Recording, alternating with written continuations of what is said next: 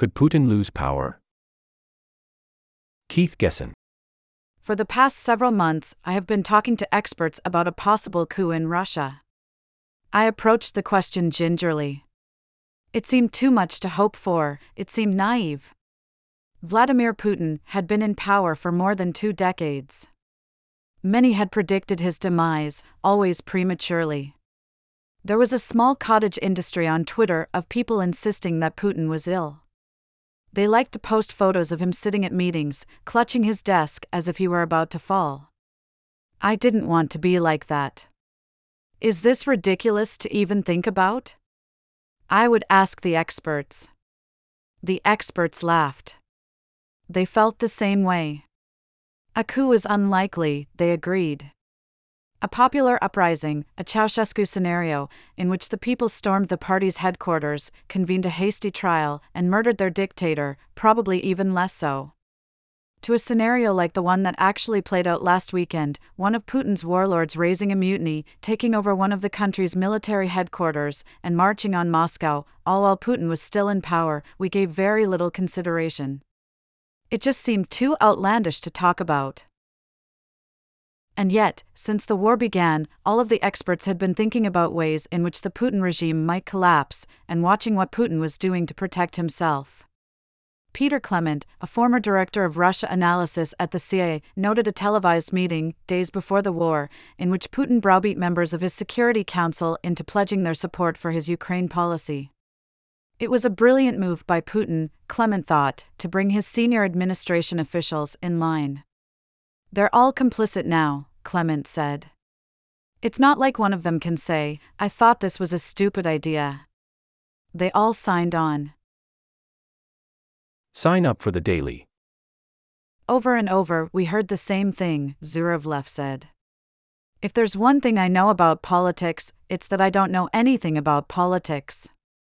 The people in the Kremlin are foreign to me, they are not like me. But they must have their reasons. It was depoliticization in its purest form. Zurevlev's occasional collaborator, the longtime polling expert Elena Koneva, had spent the year and a half since the war began running a project called Extreme Scan, through which she designed polls to figure out the basis for Russian public support of the war and what could cause it to contract. She had seen signs, mostly in the border regions of Russia, that, when the war began to truly affect people's lives, their opinions started to change. First, they experienced fear of retribution. We have done so many horrible things to Ukraine, one respondent said, that the Ukrainian army will inevitably come here, but the actual experience of war, of shortages, of shelling, of people being forced to evacuate, began to erode support for the war. And Koneva predicted that, if things got worse, support would erode further. If people are constantly having to sit in bomb shelters, and women are giving birth without medicine, she said, then an end to the war will become their most passionate wish. Yevgeny Prigozhin figured in our conversations as a grotesque and somewhat comic character. When looking at the Putin regime, one Moscow-based historian said, "We're all wondering who the Beria figure is going to be," referring to one of Stalin's most efficient henchmen, tried and executed by his former comrades after Stalin's death. Who are they going to take out and shoot right away? And then you look at the criminal types who are working for the Kremlin, and you see Prigozhin. There's your Beria. For Kendall Taylor, speaking in May, Prigozhin's antics, his profane insults and increasingly aggressive rants, which included accusations of treason against the Russian army's leadership, were a sign of elite discord. In a post-Putin world, she said, the presence of warlords like Prigozhin and Ramzan Kadyrov, the head of the Chechen Republic, could lead to a Sudan scenario, in which these forces would start a civil war. In the near term, though, with Putin still in power, she did not think Prigozhin would undertake an actual rebellion. At the time, his criticisms of the military seemed only symbolically significant, a sign that the elite was in disarray and that protest actions, whether secessionist or anti-war, might not be met with as much force as people had once thought. Regime stability is a funny thing. One day it's there, the next day, poof, it's gone. The Moscow-based historian, who asked that his name not be used since he was still in Russia, recalled what it was like to observe the Politburo in the early 1980s. They looked like a totally homogeneous mass, he said. There was no indication, in their public statements or in anything else, that any of these people thought differently from one another. But Gorbachev, it turned out, did think differently. In the years to come, he undertook a series of reforms that ended with the Soviet Union ceasing to exist. Authoritarian regimes could seem very stable until suddenly they weren't. Video from The New Yorker. Thank you for your service, healing from the trauma of war. On the first anniversary of the Russian invasion of Ukraine, Kendall Taylor convened a group of experts to compile a stability tracker for the Putin regime. The tracker identifies 10 pillars, ranging from absence of an alternative to Putin to the idea, among Russian citizens, of Russia as a besieged fortress, and tries to indicate whether these are growing stronger or weaker. As of this spring, several factors were going in the wrong direction for Putin. His elite was becoming fragmented, his economy was suffering the effects of the war and of sanctions, and his military, historically apolitical, was being pulled into the political arena by concerns over Prigozhin's rising influence and its access to military resources. But the factors going in the other direction were more numerous. According to Kendall Taylor's experts, Putin had strengthened his control over the information environment, the people most discontented with his rule were leaving the country, and the idea of Russia as a besieged fortress was gaining rather than losing adherents. Most important, there remained no viable alternative to Putin. His warlords were politically unpopular, and his heroic opponent, Alexei Navalny, was being denied food, sleep, and medical care in a Russian prison. In the absence of an alternative, the status quo would continue. Among experts thinking about the Russian regime, there are, very roughly speaking, two kinds: those who look at Russian and Soviet history and culture to determine what might happen next, and those who look at Russian authoritarianism in comparative perspective, that is, alongside authoritarian regimes in Egypt and China and Turkey. This is also known as the political science versus area studies debate. The different approaches yield slightly different hypotheses. Before joining the CIA, Clement wrote a PhD dissertation on the so-called Congress of Victors in 1934, at which Stalin consolidated his rule and also began to see that not everyone was satisfied with it. In the 80s, Clement analyzed the succession struggles during the post-Brezhnev period. His interest in regime insiders partly stems from this experience. Kendall Taylor, a comparativist with a Russian focus, who studied in graduate school with Barbara Geddes, one of the founders of modern quantitative authoritarian studies, prefers looking at the numbers. This many regimes of this type fell in this manner, this many regimes of this different type fell differently. But everyone agrees that the life of a regime is full of contingencies. Leaders can make mistakes. They can, for example, start a brutal and senseless war against a neighboring country and refuse to relent even when the war is going badly. Prigozhin's march to Moscow came as a shock to just about everyone. Clement had been on high alert ever since the Russian authorities declared, on June 10, that they would require all Wagner soldiers to sign a contract with the Ministry of Defense, that is, technically, to dissolve Wagner as an independent entity. Zubok had also noted the increasing fractiousness of the Russian elite and wrote to me before the uprising that the emperor might not be clothed. Kendall Taylor, in an article she co-wrote for Foreign Affairs, mentioned Prigozhin as a possible pretender to the throne after Putin's departure. But no one expected the sequence of events that unfolded last weekend. In their aftermath, there were more questions than answers. Zubok wrote a piece for The New Statesman in which he compared Prigozhin's act to Julius Caesar crossing the Rubicon and marching on Rome in 49 BC. He recalled that the oligarch Mikhail Khodorkovsky had once proclaimed, when he was a young man on the make in the new Russia, that the man with the rifle, an iconic symbol of the Bolshevik Revolution, had been replaced by the man with the ruble. But now the man with the rifle was back, a new political era had dawned in Russia. I asked Zubok why he had decided to go outside of Russian history to try to explain the Prigozhin phenomenon. He said that Russian history can sometimes feel like a straitjacket. Hey, it's the Smuda. Hey, it's 1917. Hey, it's 1991. I'm the last person to argue that those patterns don't matter. But sometimes you want a little something different. Sometimes you want to explore other historical connections.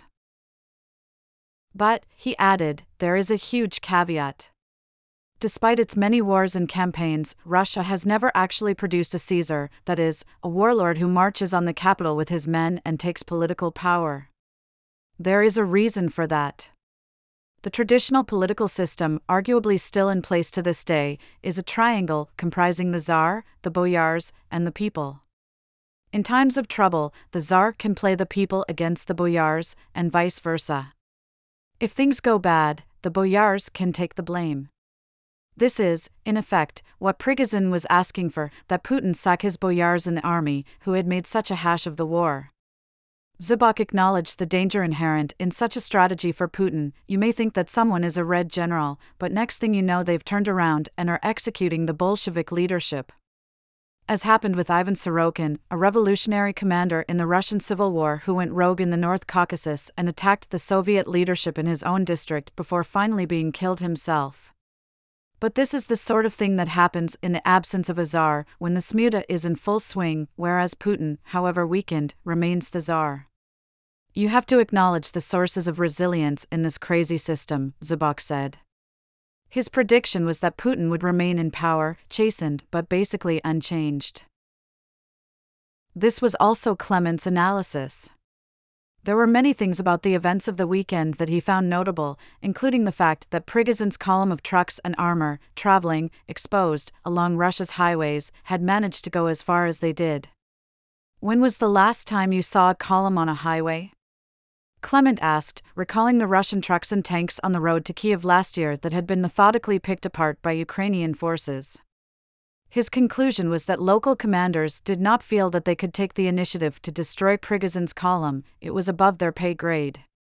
He was also fascinated by Putin's 5-minute video address, recorded during the uprising, in which Putin spoke of treason and betrayal and seemed to compare himself to Nicholas II, unable to prosecute a war because of intrigues behind his back. Was it absolutely necessary to make this speech? Clement asked. It made Putin look panicky and weak, he said. If you really think it's a full-blown rebellion, why don't you take him out? Nonetheless, he could see no pathway to a Russia without Putin. An analysis in the Times had suggested that there could be talk in his inner circle of asking Putin not to stand for re-election in 2024. Clement was skeptical. The trouble with that is, who's the person who's going to go in there and say that to him? Who is going to say, Vladimir Vladimirovich, look, you are a very rich man, we think you should go and retire and just live happily ever after?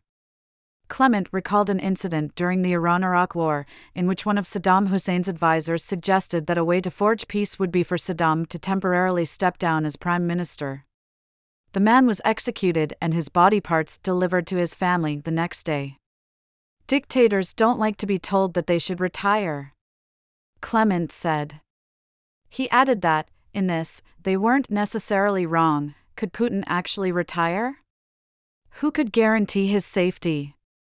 Wouldn't whoever replaced him as the ruler of Russia find it very uncomfortable to have Putin still hanging around? This isn't like Khrushchev, where he can just go live quietly on his farm, Clement said. This was a person with a lot of enemies. For the moment, at least, it was also a person with a lot of power. He still controls the army and the FSB, Clement said. And people are still afraid of him. Clement suspected that Prigozhin would meet an unhappy end. Putin is notably vengeful, widely believed to have approved the murder of people he deemed to have betrayed Russia, long after they had done it, though the Kremlin has repeatedly denied the country's involvement. But Clement also believed that the experience with Prigozhin could make Putin more cautious. He might make some changes among his advisors, as a way of explaining the failures of the war. He might even conclude, Clement speculated, that the war was taking away too many resources, that he needed to focus on domestic concerns, and that he would therefore consider engaging in ceasefire talks, so that he could regroup and possibly resume war later. That, Clement went on, was still low probability. But the probability had increased. Zurevlev, the sociologist, observed Prigozhin's uprising from a hospital in Almaty, Kazakhstan, where he had gone to do research and had come down with appendicitis. He found the spectacle fascinating, both terrifying and encouraging, but the videos of ordinary Russians in Rostov-on-Don greeting Prigozhin's fighters and cheering them on did not entirely surprise him. Zhuravlev interpreted it, optimistically, as a sign of engagement. In his interviews with young Russians, he had been struck by how many of them wanted to talk about the war but had no opportunities to do so. Now there was an opportunity, not owing to a democratic movement, to be sure, but an opportunity nonetheless. The uprising was encouraging in another way, too. It showed that it might not be so hard to organize a revolution in Russia. For now, the people who want to do it don't have the means, Zhuravlev said, and the people who have the means don't want to do it. But perhaps this could change. Kendall Taylor was quick to clarify that the events of the past weekend were not an attempted coup but an insurgency, a sign of frustration rather than a planned attempt at regime change. Nonetheless, the message that Prigozhin's actions had been sending for months, that the regime was not as strong as it seemed, that you could defy it and survive, had been significantly strengthened. So much of the glue of these regimes is that no one knows how widely held the discontent is, she said. When something like this happens, it sends such an informative signal that others are as dissatisfied as you are. It starts to change people's calculus about what is possible. The next time something happens in Russia that people do not like, it could be a major military defeat, or, slightly more likely, according to Kendall Taylor, something to do with the 2024 presidential election. They may not be so worried about going out into the street to say so. Prigozhin may or may not survive his stay in Belarus, but here was a person who marched with a small army several hundred miles through Russia without encountering any real resistance. That didn't mean the regime was in danger of imminent collapse, but it suggested that the chances had increased slightly. That's the way these regimes unravel, Kendall Taylor said. At the end of the day, whether it comes from a coup or an insurgency or a protest, Putin will at some point give an order to crack down and fire, and people won't do it. And that's the end of the regime. No one could predict the future. But it was worth trying to analyze the situation and think it through. Earlier, Kendall Taylor had said that the chances of Putin no longer being in power in 2 years were 10%. Now she was willing to go up to 20%. Diamond suit.